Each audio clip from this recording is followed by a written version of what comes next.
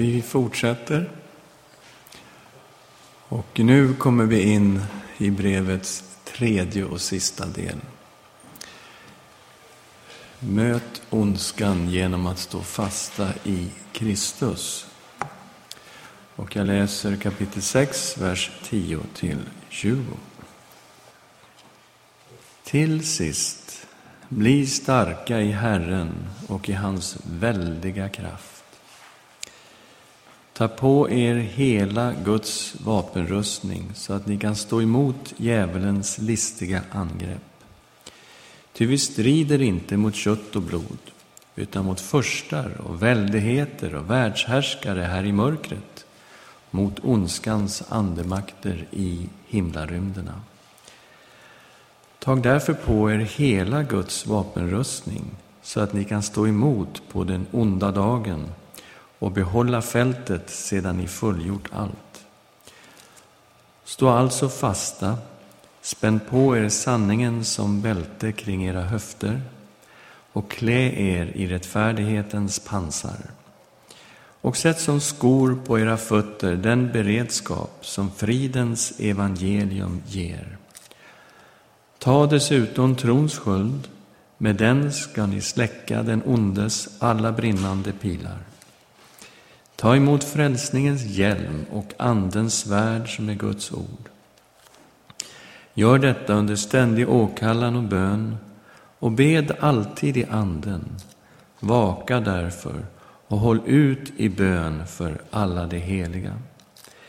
Bed också för mig att orden ges mig när jag öppnar min mun, så att jag frimodigt gör evangeliets hemlighet känd. För dess skull är jag ett sändebud i bojor. Bed att jag predikar det så öppet och fritt som jag bör. Ni som har läst Watchman Nees Sit Walk Stand har också sett att den första delen, Guds eviga plan med församlingen, är att sitta i Kristus, se vår position i Kristus. Walk, den andra delen, lev i enlighet med Guds plan i Kristus. Och då har vi kommit till stand.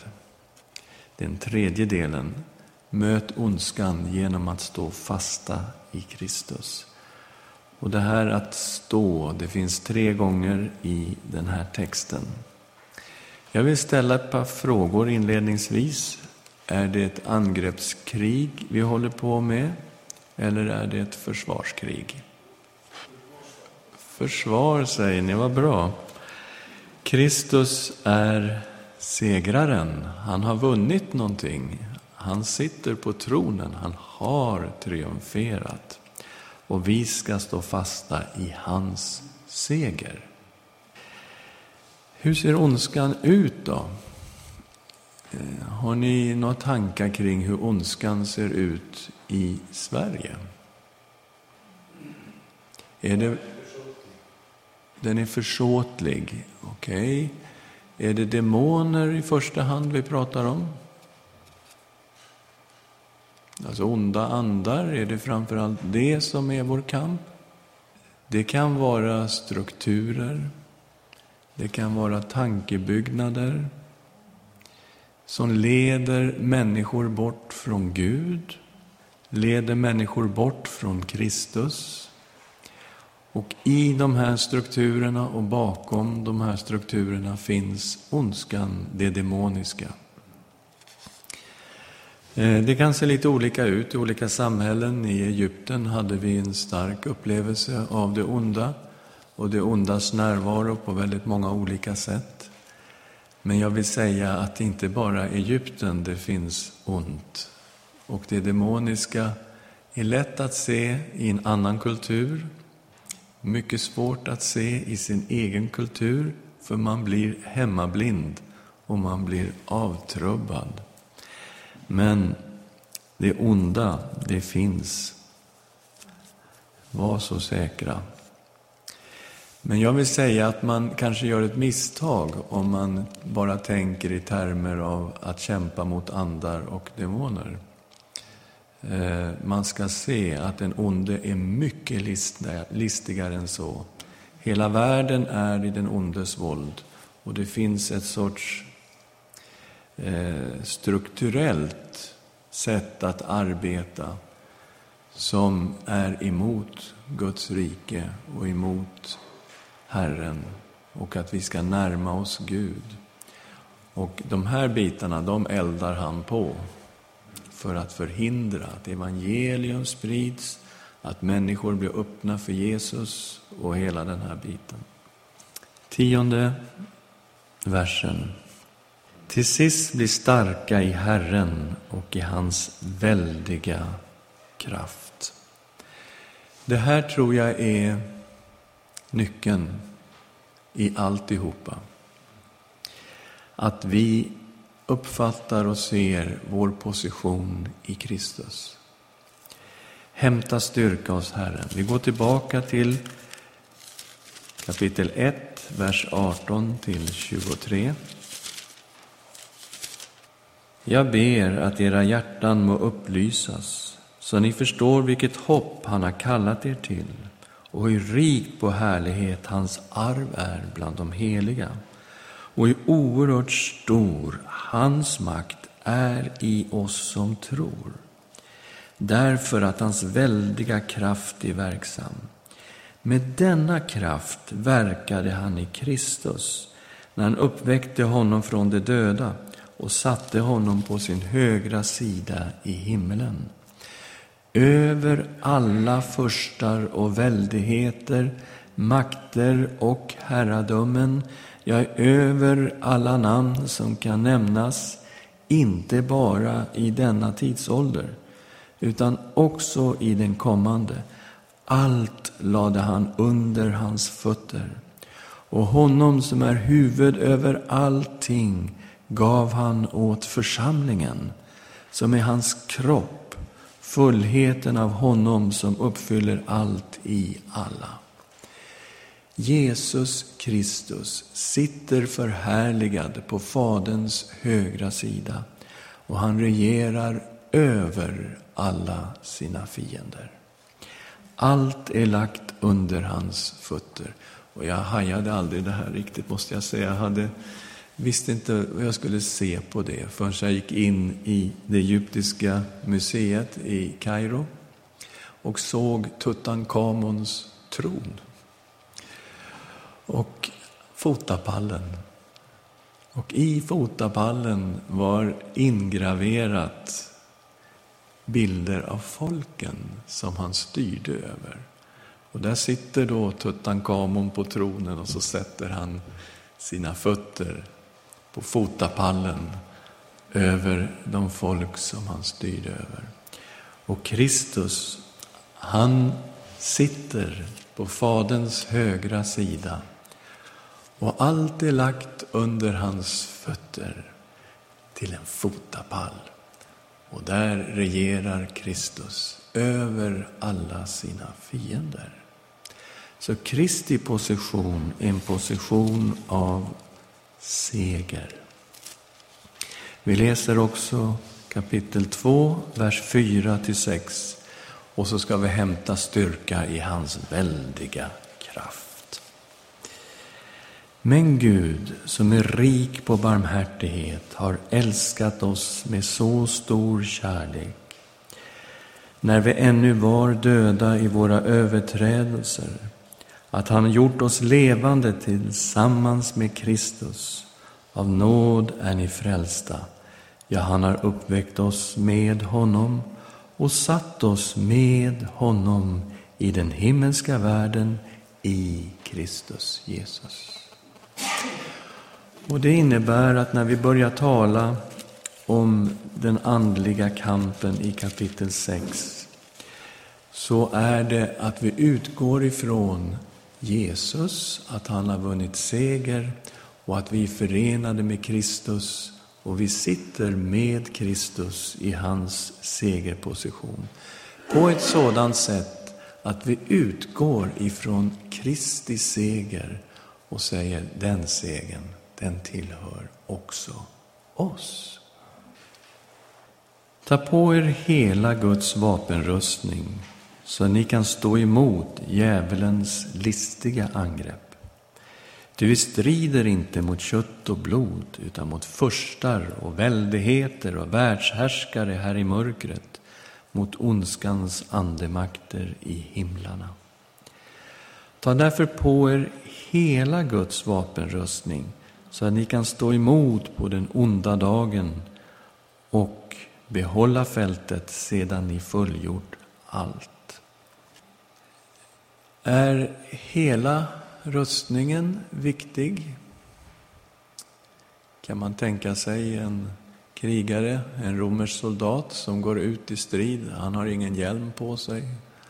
Hur funkar det? Nej, han har lämnat skölden hemma.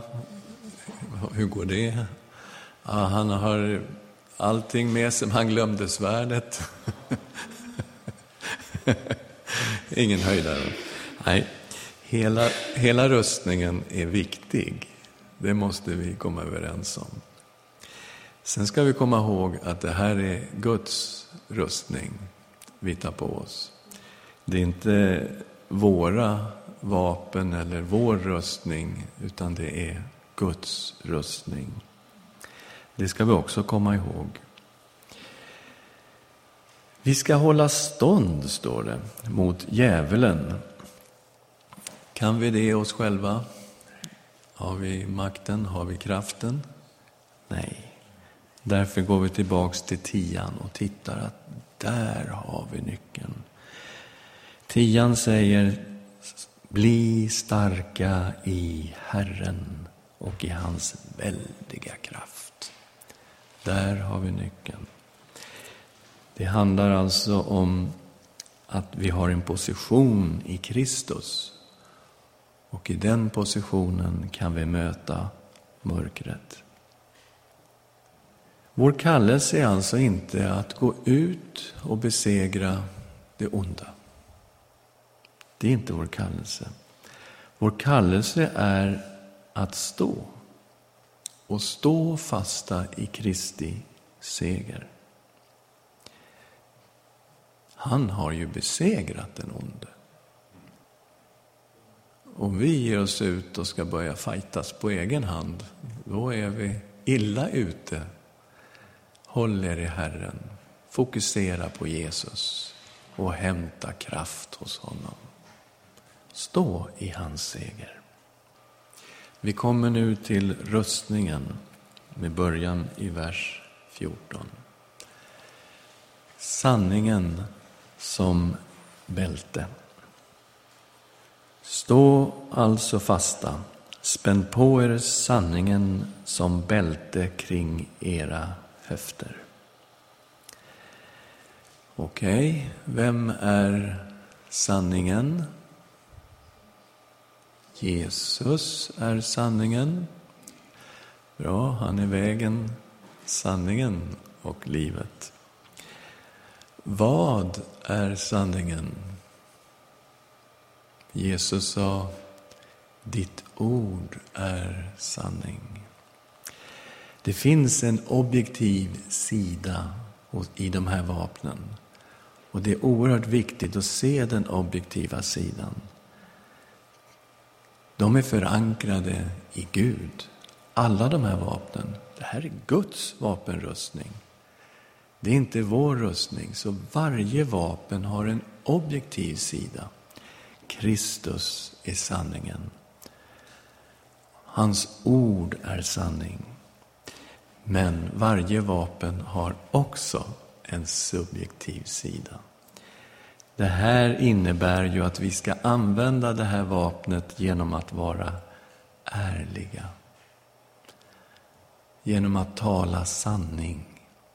Vara människor som man kan lita på. För vad händer om vi tar på sanningen som bälte objektivt sett? Och så går vi ut härifrån och så drar vi lite lögner här och där och hittar på saker och ljuger oss fram. Tror ni det här vapnet funkar bra då? Ingen höjdare. Det har en objektiv sida, men det ska också levas ut i våra liv. Vi ska vara alltigenom ärliga människor. Vi tar nästa vapen. Rättfärdighet som pansar. Klä er i rättfärdighetens pansar. Det finns en objektiv sida. Kristus är vår rättfärdighet. Vi är rättfärdiggjorda i Kristus. Gud har förklarat oss rättfärdiga i den här domstolen. Här står vi och vi är rättfärdiga. Inte i vår egen rättfärdighet, den som kommer av lagen eller goda gärningar, utan i den rättfärdighet som kommer från Gud.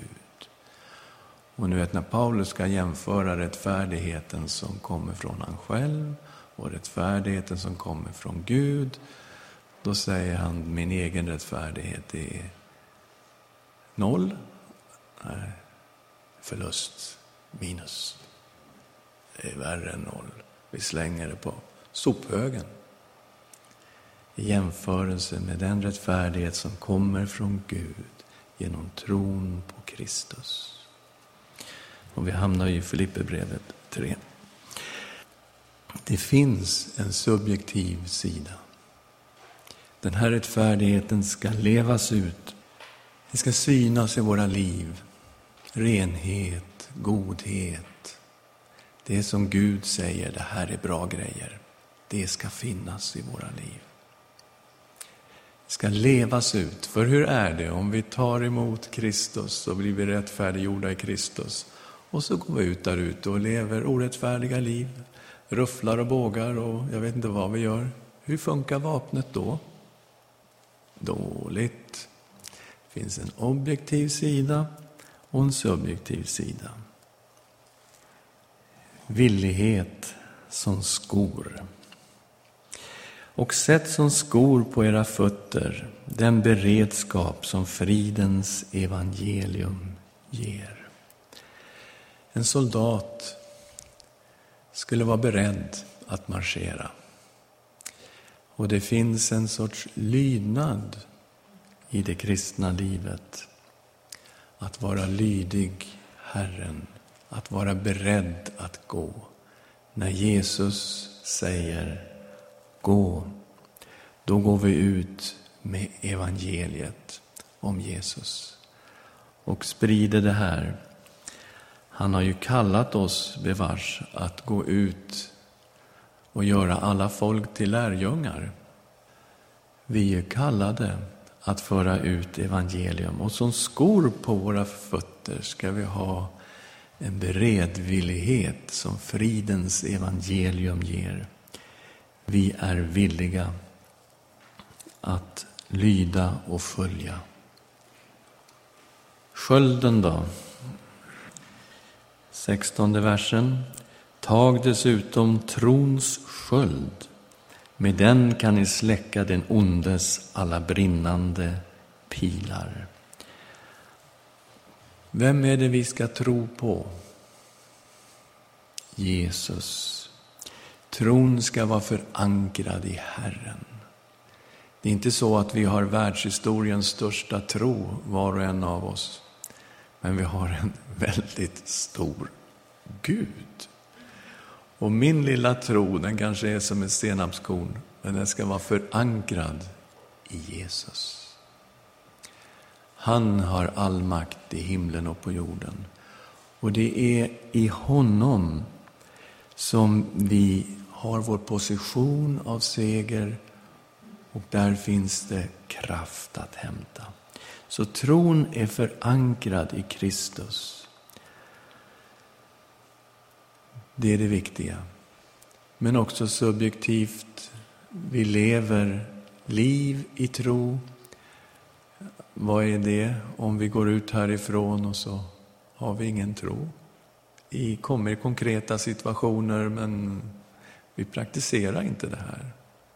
Vi använder inte tron. Vi går inte i tro. Vi lever inte av tro. Vi räknar inte med Herren i vår vardag, i svåra situationer, vad vi än är. Vi glömmer bort att vi är kallade att förbli i Kristus. tron får inget uttryck. Nej, den ska finnas med hela tiden. Förankrad i Gud och som en levande verklighet av våra liv. Tron som sköld, med den släcker vi den ondes alla brinnande pilar. Skickar han pilar emot oss? Oj. Hela tiden. Det är inte så att han la av efter Adam och Eva, upphörde med sin verksamhet. Att han var glad och nöjd. Ja, nu har jag en makt här i människors liv. Utan han fortsätter ungefär samma verksamhet idag som han höll på med då. Skulle väl Gud ha sagt? Nej, Gud har inte sagt det där. Och så håller han på och frestar och prövar. Han har inte lagt av. Han skickar pilar och han skickar pilar mot oss.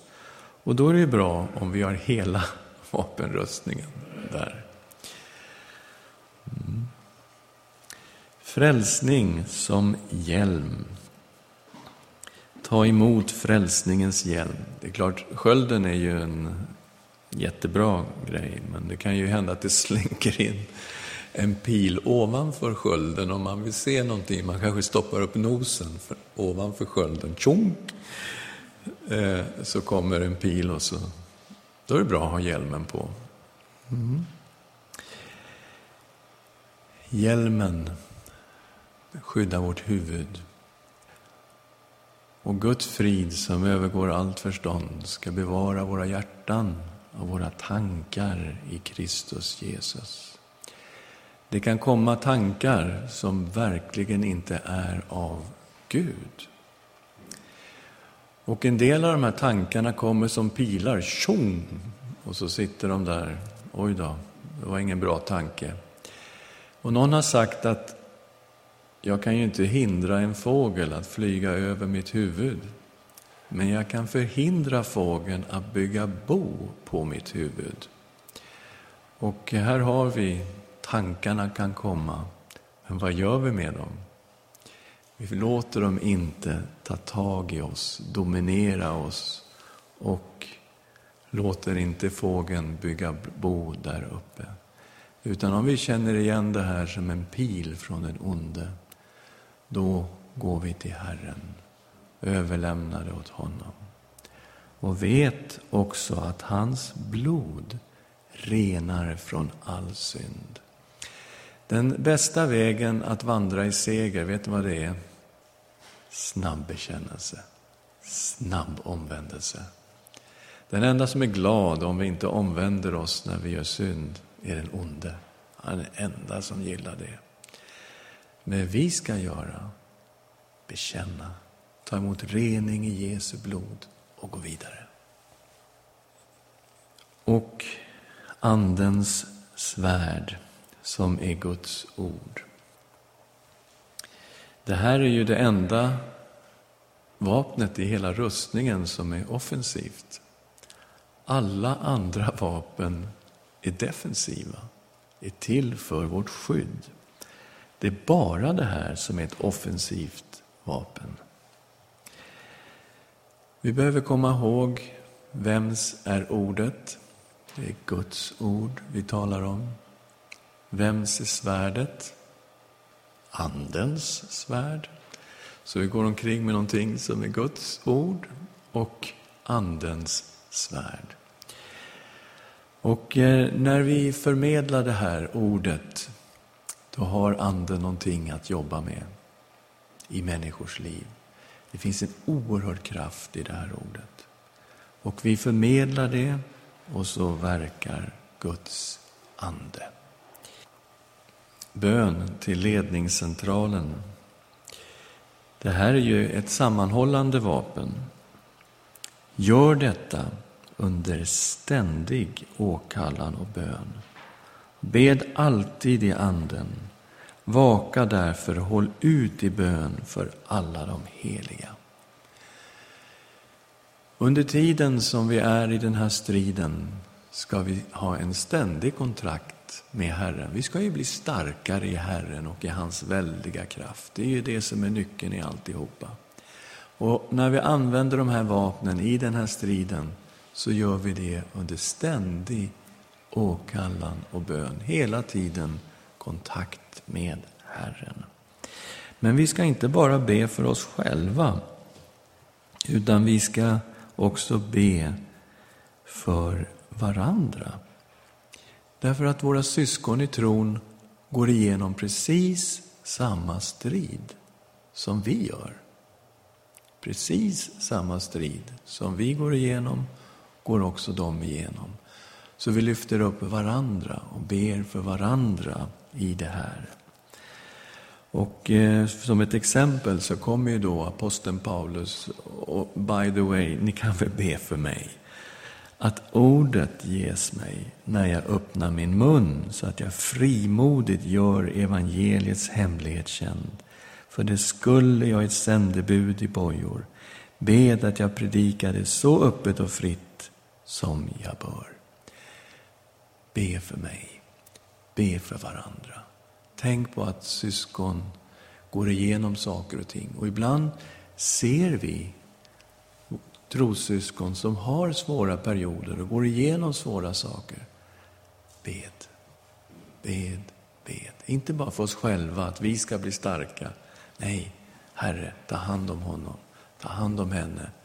Hjälp nu, Herre. Behöver. Fyll med helig ande.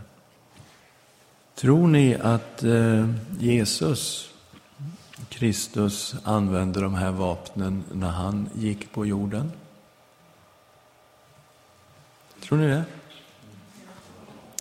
Hur var det med sanningen där som bälte? Hade han sanning som bälte, Jesus? Absolut, okej. Rättfärdighet som pansar. Hur var det med rättfärdigheten? Ja, okej. Villigheten då som skor, fanns den där? Oj.